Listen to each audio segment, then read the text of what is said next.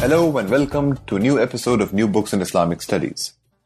I'm your host, Sher Ali Tareen. For each new episode, we choose an important new book in the field of Islamic studies and we chat with its author.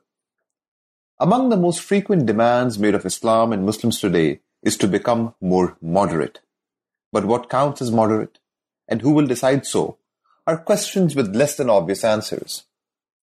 In her timely and politically urgent new book, Beyond Religious Freedom, The New Global Politics of Religion, Elizabeth Hurd, Associate Professor of Religion and Political Science at Northwestern University, explores the powerful global networks that seek to regulate and moderate religion in the name of promoting religious freedom. Through a careful examination of the discourses and activities of a range of state and non-state actors in the US and elsewhere, Hurd demonstrates that international regimes of religious freedom advocacy actively participate in the labor of defining and generating particular notions of good and normative religion that privilege particular actors and institutions over others. However, as Hurd brilliantly shows and argues, such attempts to canonize good religion, which often corresponds to the articulation of religion most amenable to US imperial interests, remains thwarted and unsuccessful.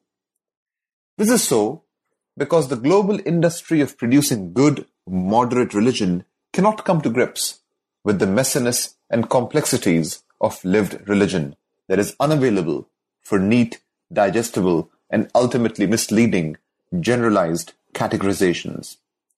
In short, this book represents a profound and meticulously documented argument for the unavailability of religion for projects of moderation, division, and bifurcation into good and bad religion.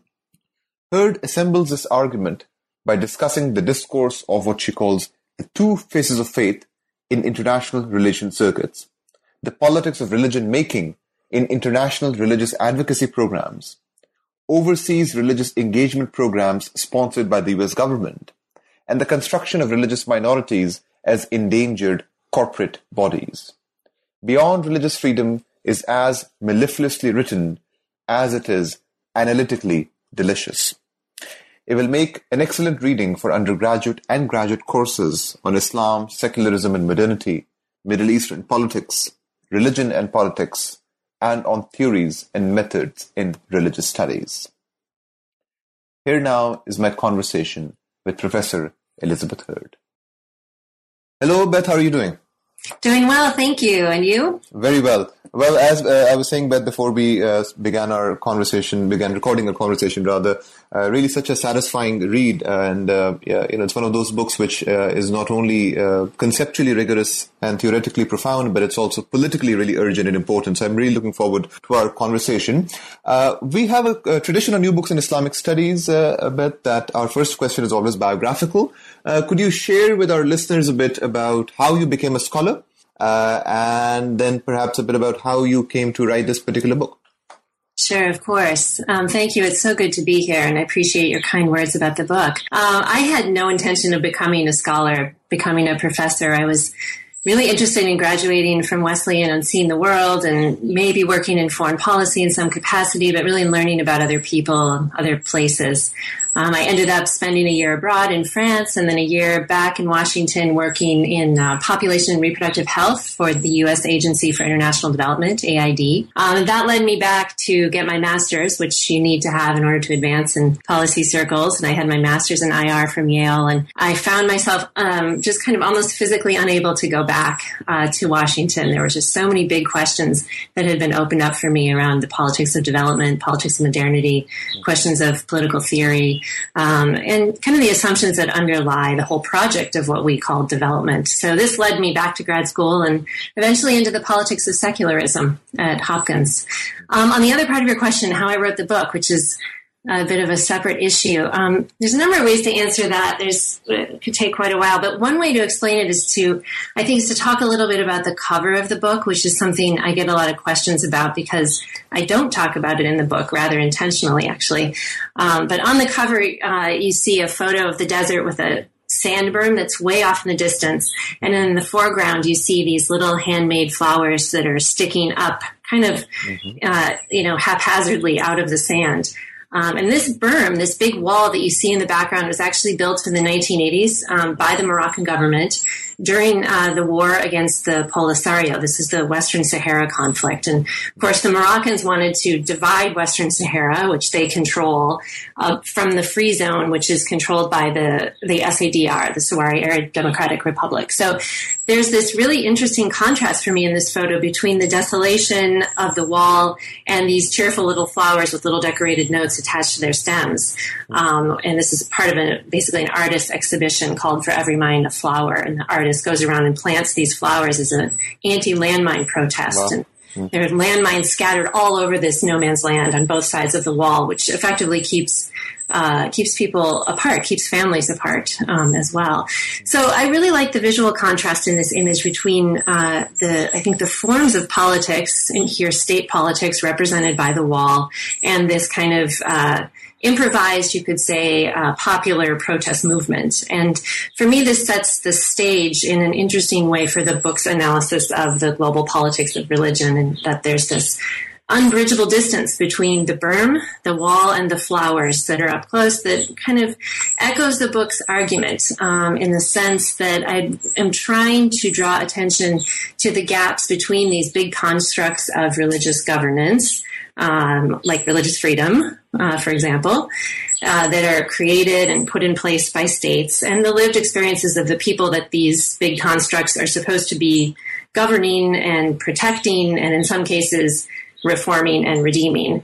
So it's that tension, that disjuncture between these big social engineering projects and the lives of the people that are subjected to them that really interested me here. And I wanted to kind of play with that and probe that and press it further. And this wall in Morocco was literally built to divide and control the Sahrawi people. And the political projects I write about, I've discovered, are also in many ways divide and discriminate, surprisingly, often in the interests of people who are in positions of authority. And that's both political and religious. Mm-hmm. Now, before we get into the specific themes of the book, could you briefly describe for us, Beth, the main point or the main argument that you try to assemble in the course of this book? Sure, yeah, absolutely. I think what we've seen, particularly since 9/11, but not exclusively, I actually go back before that in this book, is we've seen new, you might even say unprecedented, that's debated, but new levels of state-sponsored religious interventionism overseas. And the book is a study of those projects, of this new interventionism. It's a study of the forms of knowledge and power that sustain them, that make them possible. And also it contemplates at certain moments the ways that these projects are actually reshaping the world we live in. So I'm interested in this book very specifically in religion as a category of legal and political intervention. And by that, by religious interventionism, I'm talking very specifically about state-led projects, government-led projects, to support moderate religion, or what's called good religion, and to suppress or sideline bad religion. And this is this two faces of faith argument that organizes some of the early part of the book, and also I think organizes how many people today are talking about religion. So we have the U.S. and a lot of our allies kind of coming together around this notion that we have to protect free and tolerant religion through religious freedom, through interfaith dialogue, through the protections for minority rights, if we want to free societies, to emancipate communities from everything that's bad, whether it's violence, economic deprivation, gender discrimination, whatever it is. So in this view, which I think has come to exercise quite a strong hold on the public imagination these days, the right kind of religion, when it's recognized and supported by states, has emancipatory potential. Moderate religion is sort of the treatment, the cure-all. And we see this public international commitment now to cultivating this good religion, this free religion in the U.S., but also in other parts of the world as well. My book focuses mainly on the United States, but I also do talk about the European Union, about Canada, to, this is also prevalent in the UN and many NGOs, international organizations. It's a huge field. And the reigning assumption is that religiously free states and societies will oppose terrorism, support the free market, and be inclined toward democracy. So my suggestion is that this is kind of a powerful governing consensus that we need to understand. And we need to understand how it's shaping both our religious and political worlds and the ways in which they're entangled with each other. We have governments who see it now as their job to produce good religion and to discipline bad religion. So we're getting sort of projects and programs and policies where people's religious lives are being nipped and tucked to meet this global demand for tolerant subjects. And I'm interested in the financial resources, the forms of expertise, the bureaucratic offices and institutions that get created in order to put these kind of governing consensus into action, to sort of implement it or operationalize it, as the government says. And it's all of these activities that I'm referring to in the subtitle of the book as the new global politics of religion. Now, one of the things that really struck me by reading this book, Beth, was just the enormousness of the networks of people who are behind these kinds of projects overseas or within the US and different countries, and the kind of the networks that you really uncover in this book and talk to us about those networks in great detail. So this one category that keeps on coming up in the book is the idea of expert religion, or these people who are seeming experts who try to produce and generate a particular kind of religion, which is this tolerant, moderate religion, and so on. Could you give us a sense, before we get to the specific themes of what they do with this expert religion, could you give us a sense of who are these people and institutions and networks? What is the scope that we're talking about here? Who are these people and institutions that are behind this thing called expert religion? Could you say a bit about that category? Yeah, of course. Well, first of all, what I'm trying to do really is trouble and kind of take apart the category of religion for people who are interested in questions of law and governance. And in order to do that, what I'm doing is kind of disaggregating the category and trying to make it a bit more messy. And it's always these are heuristics, and of course, it's kind of these categories are imperfect in a lot of ways, and they also blend into each other. But what I do is I try to set up these three categories, which you mentioned: the expert religion, official religion, and lived religion. In a sense, in order to help us try to understand the ways in which religious practices intermingle, shape, and are also shaped by law and history and politics. And it's a way to try to get a grasp or get a hold on some of the ways in which that actually unfolds in the world. So what I'm aiming for ultimately is a more integrative approach to religion, law, and society, in which we're thinking about religion as always already part of history.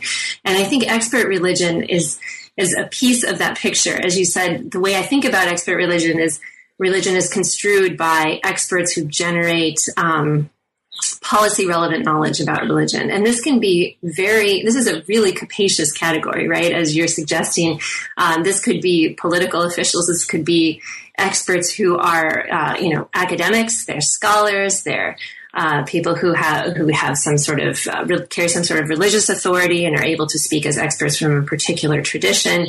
This is a really broad network of people. But what I'm thinking of here is a very specific, I would say, normative discourse or form of normativity that I think has become current and has become kind of the default position among many of these experts today. And that is this narrative of religion as something that can be either a source of morality and community and cohesion and even freedom, and as something to be feared, as something that's a danger that needs to be contained, that needs to be repressed, that needs to be kind of remade and refashioned.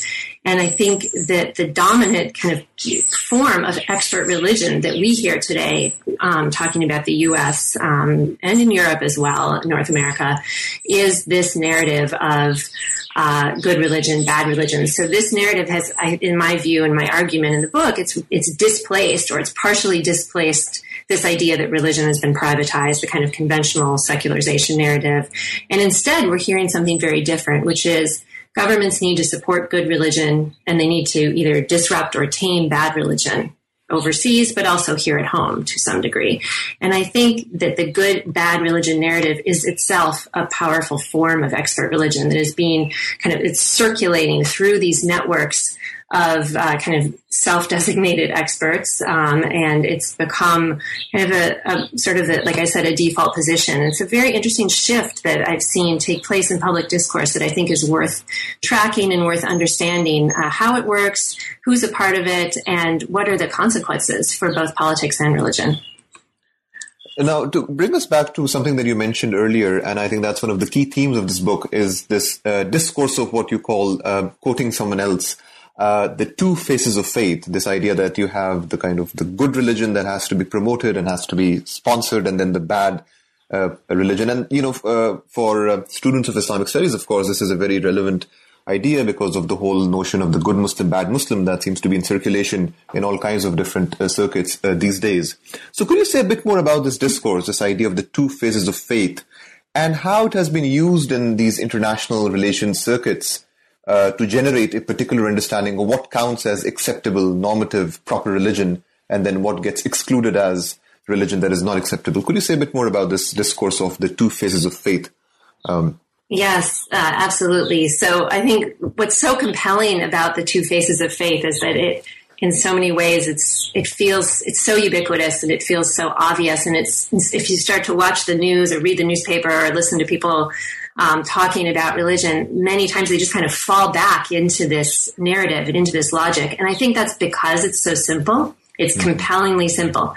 The idea is simply to, on the one hand, identify and empower peaceful moderates, and on the other hand, to marginalize and reform intolerant extremists. So this model, this two faces, good religion, bad religion, it's very easy to understand. And I think this helps to explain why it's so powerful.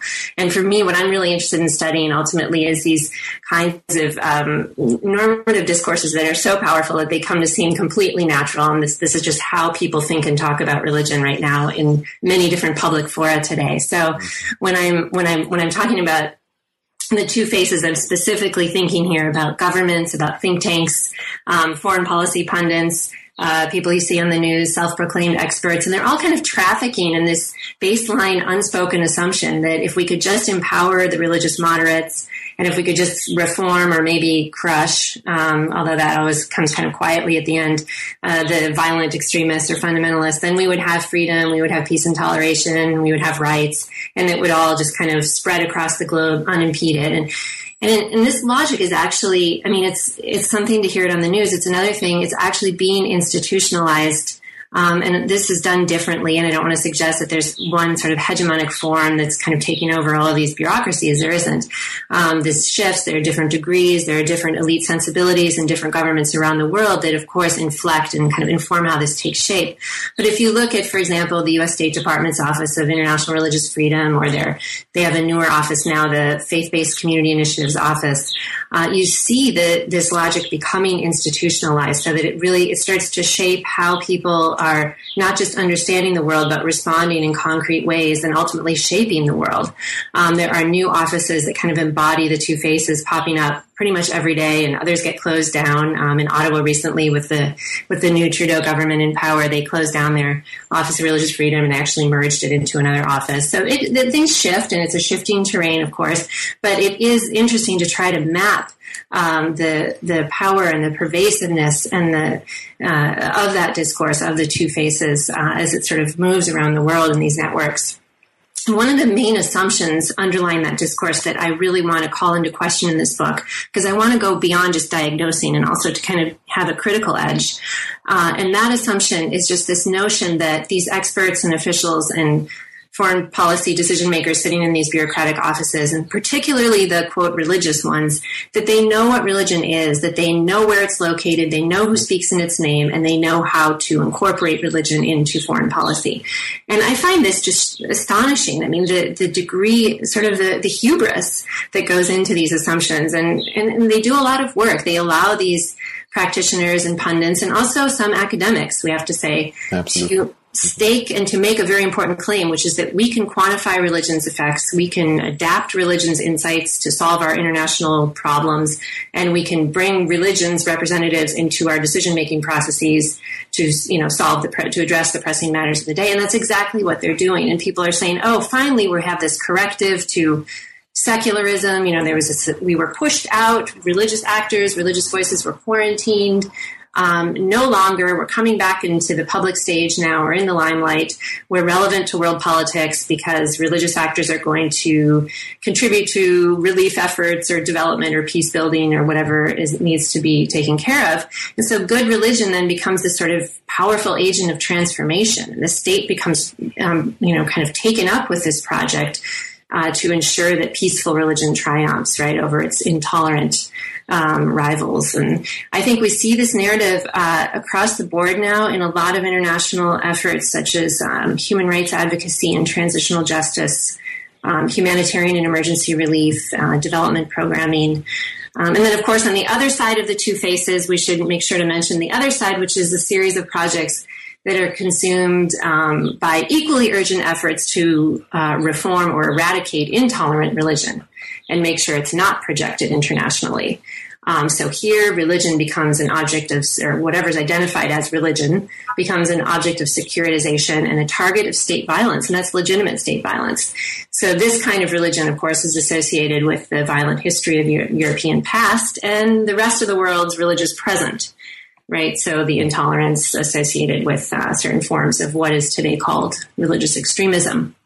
So religion is not only no longer private, but it's taking on specific new forms of publicity, and it's those forms of publicity that I'm interested in understanding in this book. And we see these initiatives that are pairing religious institutions and religious leaders with government offices. We see new centers and new academic programs for interfaith understanding coming onto the table pretty much every day. There's a new one. So we have a lot of political will and a kind of an army of international public authorities that have a lot of money that want to know how to do this, how to promote free religion. And the Two Faces gives everyone a compelling answer to this question. So we have certain religions, certain forms of certain religions that need to be kind of rescued from secularist condemnation or marginalization and brought back into the spotlight, whereas we have other forms of religion to be disciplined and reformed. And so everyone knows what religion is, who religious actors are. It's obvious who they are. They're distinguishable from secular actors, and they've allegedly been excluded. So my work, of course, questions all of these claims and the political projects that follow from them. So let's continue this line of thought a bit by talking about these international religious freedom advocacy programs that you talk about quite extensively that try to spread this idea of religious freedom for communities around the world. And one of the consequences that you mention in the book and you argue is that it also privileges certain people within a particular faith community as being the experts or the good people within that community, and others are marginalized. And oftentimes the barometer or the main method through which what is good and what is bad is determined is what most suits either American foreign policy interests or what suits sort of a Euro-American notion of good religion. Anyways, so could you say a bit more about the sort of the consequences and implications of these religious freedom advocacy programs, again, for how this category of religion is approached, reoriented, and molded in accordance to what best suits these programs and the people who run these programs? It's an excellent question. It's a very big question. You're talking both here about conceptual spaces and political spaces, and in different ways, each of those domains have been, I think, constrained by the dominance, even the predominance of the Two Faces paradigm, and also its expression through these different projects that I've been talking about, including international religious freedom advocacy and this notion that we need to promote good religion under law as sort of a panacea, a solution to all that ails us. There's a sense today, I think, that if we talk about religion and politics, we need to talk about religious freedom or religious violence or both. And I think one of the ways of answering your question is to say that some of the political and conceptual spaces that are being closed down by that exclusive focus on freedom and violence are precisely those spaces that I think we need to think more with and to kind of open up to the conversation. So if we think about religious violence, for example, what's happening when we declare religion or religious difference as to be the cause of a particular act of violence is that we are obscuring a much bigger and inevitably much more complex picture, including, in many cases, historical contingencies and questions that just get completely effaced. And what we have instead is this idea that a lack of religious toleration is the reason that the violence is occurring. So the explanation for violence is they're doing this, they're violent because they're religious and they don't like other religions, or they're intolerant.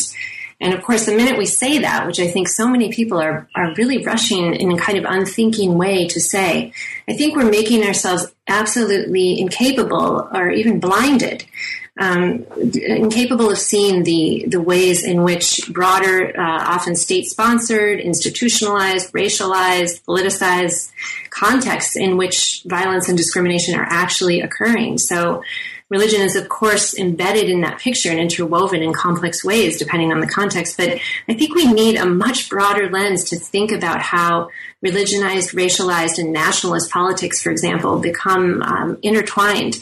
And an example that I give in the book is the current situation of the Rohingya people of Myanmar. And I tell a very different story about their situation in which I intentionally try to de-dramatize the religious element without ignoring it, while at the same time drawing attention to the series of other factors that are in fact driving the violence against them, including coming from the state.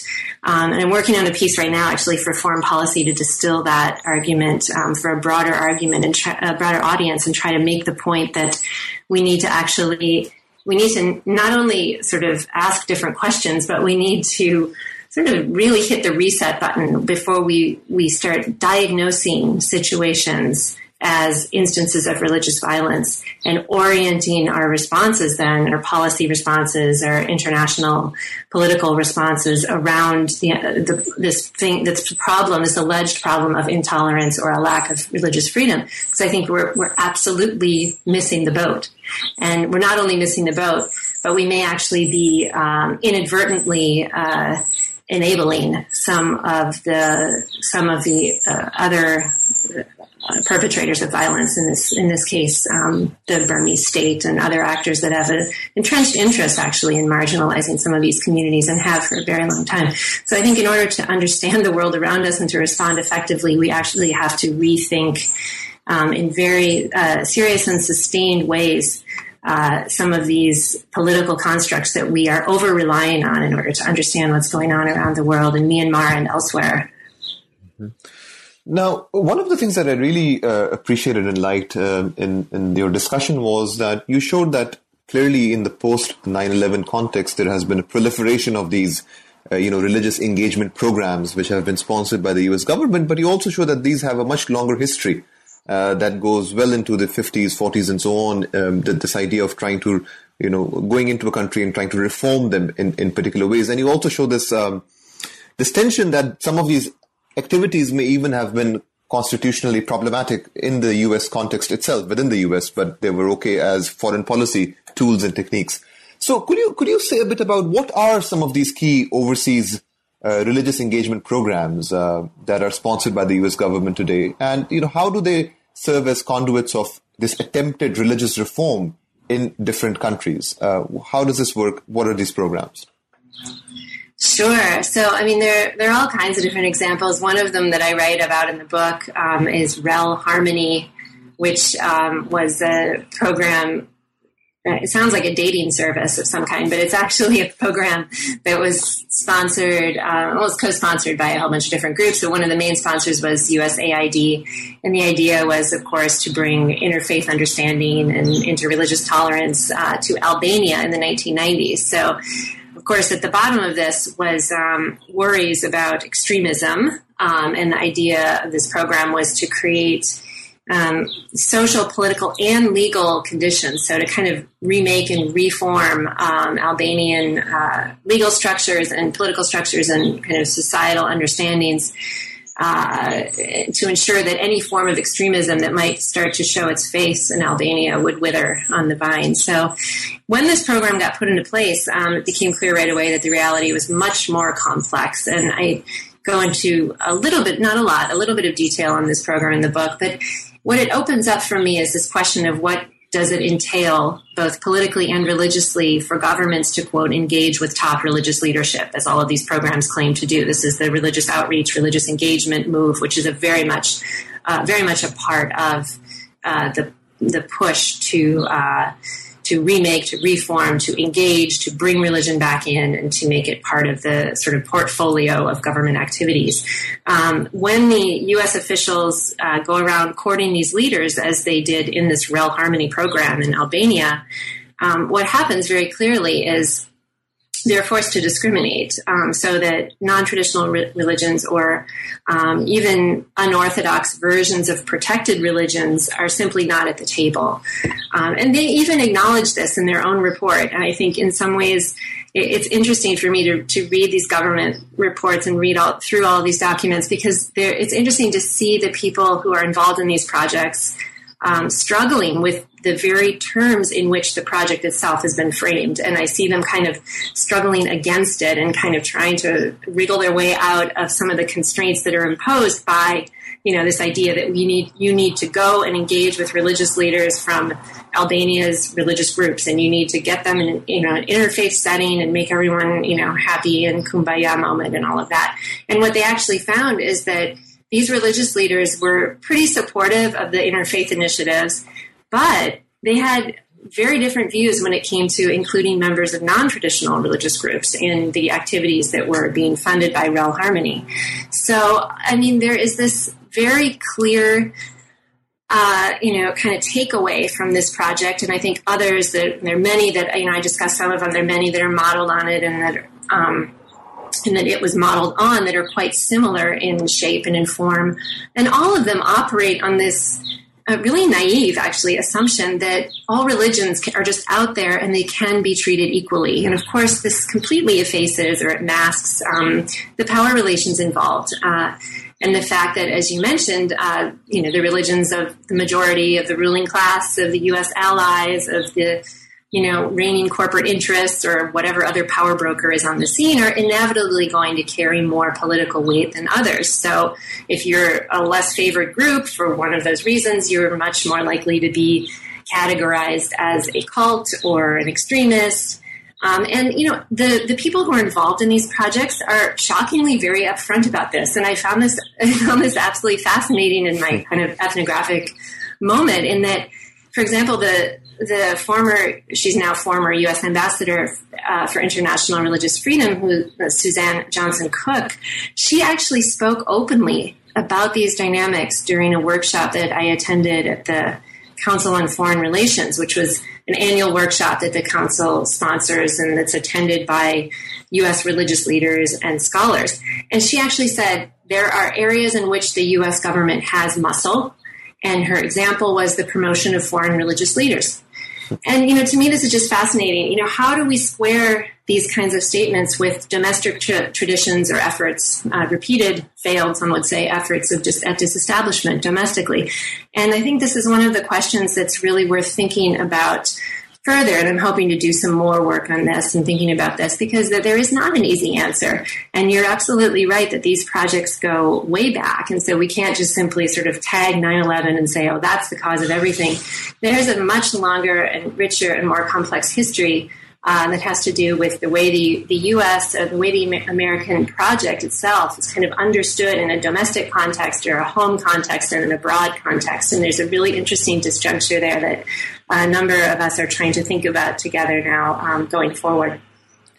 Let me just mention in passing before I ask the next question that there is a very fascinating discussion in the book for the benefit of our listeners on the religious chaplains who are hired and the limits of what they can do and cannot do, and at what point does their activities begin to encroach on the constitutional limits that are provided. I think that was a very interesting and fascinating discussion.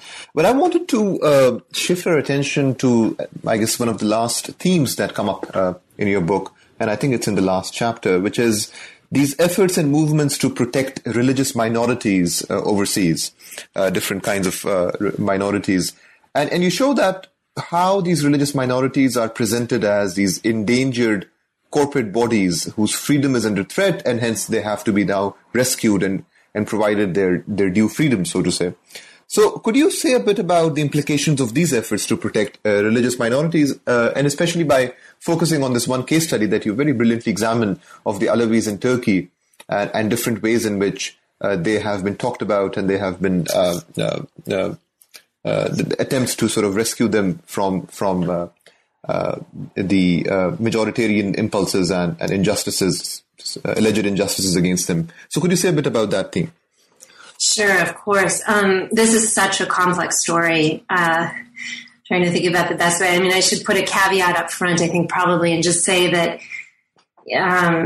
these claims for freedom, for for religious freedom, particularly made by individuals and groups in places like Turkey and elsewhere, they are completely understandable. And my aim in doing this kind of work that I do and kind of trying to problematize some of the assumptions that are going into the category itself of religious minority and the politics that drive those assumptions are not meant as an indictment against individuals who are making claims based on whatever legal means they may be able to get their hands on in order to protect themselves or their families or their communities. So I want to be very careful, and I hope fairly careful in the book to always couch my critique by saying, I understand that in a lot of circumstances, people need to go to war with the tools they have, and whatever legal protections are available, you're going to use them. And having said that, as a scholar, one of the privileges I have is the ability to pull back or step back and think in a more hopefully sustained way about the forms of subjectivity, both individual and collective, that get cultivated and get instantiated through the law when groups are conjured and protected legally as religious minorities. It's not inevitable that this is how we order our societies. And for me, the Alevis of Turkey were such a fascinating case for thinking this problem, precisely because they kind of hover at the boundaries of our modern distinctions between secular, religious, and superstitious, to use this trinary, as they interact with modern state-building projects. And these are just inseparable in this case. So as you know from having read the book, the Alevis as a community and even as a category didn't really exist. Until the Turkish state was founded, they were formally constituted as part of that nation-building project. And so in taking up their case, I wanted to understand how social and religious belonging gets translated and transformed through the process of becoming legalized. So, in other words, what happens? Why does it matter if we designate groups legally as religious minorities? I'm very much focused on the law in that chapter that you mentioned. And I suggest that when we adopt religion as a category, with all of its frailties and failings that we know so well, when we adopt that category to draw together communities or people as these corporate bodies that are seen as in need of protection in order to achieve their freedom, that this is in fact quite a risky business. And that we should probably, we meaning here, anyone who's interested in and has the power to create, I mean, certainly not me, but people who are in much more powerful positions than I am, need to think again or think twice before rushing out and creating these legal regimes kind of willy-nilly all over the world. And I developed this by studying these two different legal constructions of Alevism, one by the Turkish state and the other by the European Court of Human Rights, the ECHR. And these two construals of Alevism are interestingly premised on very different assumptions, but they both do the same thing. They both erase any indeterminacy surrounding Alevism as a lived tradition, and they also bolster the role of the Turkish state and its role, and specifically in both defining and overseeing and managing Turkish religiosities, which is so just kind of at the heart of Turkish secularism, of laiklik. And so my intention in that work and in that chapter was really just to encourage readers to see this inevitability of legal protections for religious minorities in a completely different light, to really question what we thought we knew about the need to identify and protect groups in those terms, and then also to open again a space in which we could seek out, in which we could affirm other possibilities, other forms of identity and forms of solidarity that may have kind of slipped outside of our line of vision due to this very intensive focus on the need to rescue what are understood to be religious minorities. So as a final substantive question, Beth, could you reflect a bit, as you do in the conclusion of this book, on some of the larger analytical refinements or reorientations that you're pushing for. I think you're in a very interesting space in that you're writing from an from an IR standpoint, and you're actually very critical of this field itself, of how it has gone about looking at religion. And I think this critique, as you mentioned, can be leveled at both institutions and actors outside the academy and also within the academy, in terms of how the messiness of religion is not entertained often. And I think you're really with the major argument of showing the unavailability of religion as a category to be canonized for political and disciplinary purposes is something that you've done very, very sharply here. Could you reflect a bit on what are the conceptual refinements or reorientations while studying religion that you're pushing for folks in such fields as international relations or political studies? Could you say a bit more about the larger conceptual intervention in relation to the category of religion that you've sought to make in this book? Sure, absolutely. So what I'm trying to do is really to open up new conceptual and political spaces in which people who think about religion and IR can think and talk and generate new forms of knowledge and understanding that are less indebted to these frames that I've diagnosed as having become very much kind of normative in the past few decades. So in other words, how do we move beyond the two faces of faith? I think there are a couple of things that have to be thought through very carefully in order to make those analytical refinements or reorientations, as you're calling them. And the first is really to just come to grips with the fact that religion never actually was excluded from international affairs, but rather has assumed very different forms and occupied very different spaces in different regimes of governance. And some of those regimes are actually described or self-described as secular. And that, of course, was the subject of my first book on the politics of secularism and international relations.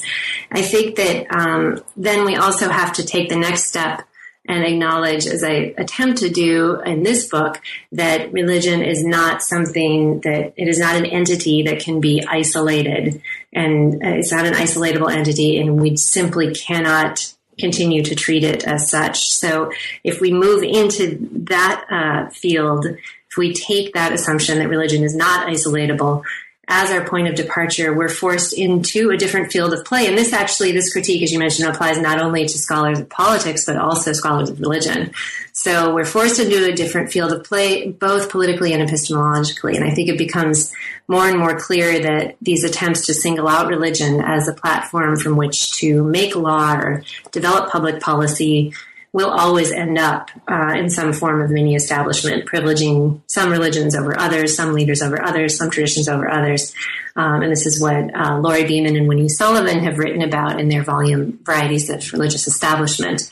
So I think looking ahead, we need to find ways to embed the study of religion more deeply in social, institutional, and interpretive fields and contexts. And this means both disaggregating, but also complicating the category and considering it relationally, vis-a-vis law, history, society, politics. What does the world look like after we move beyond the ideology of separation, but also beyond the ideology of restoration?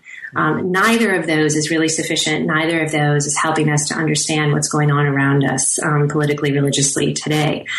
We can see this, I think, right now in a lot of different places, but one of them that I've noticed just following the news the last few days is the refugee crisis and the politics surrounding claims for asylum in Germany. As I'm sure you know, asylum claims coming from Pakistani Christians are carrying more weight in Germany.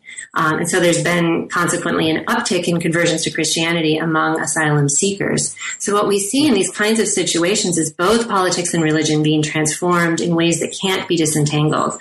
And any attempt to separate the fields of religion and politics or to simply bring religion back in misses the point, or at least half the point. So for the asylum seekers, those who cannot or who choose not to identify as recognizably religious, of course, are less likely to be legally protected. We see some of the same dynamics with, as we saw with the religious minorities question. And those are the kinds of dynamics kind of at the, I wouldn't even want to use the word intersection. There's not an intersection. They're completely conjoined political and religious fields.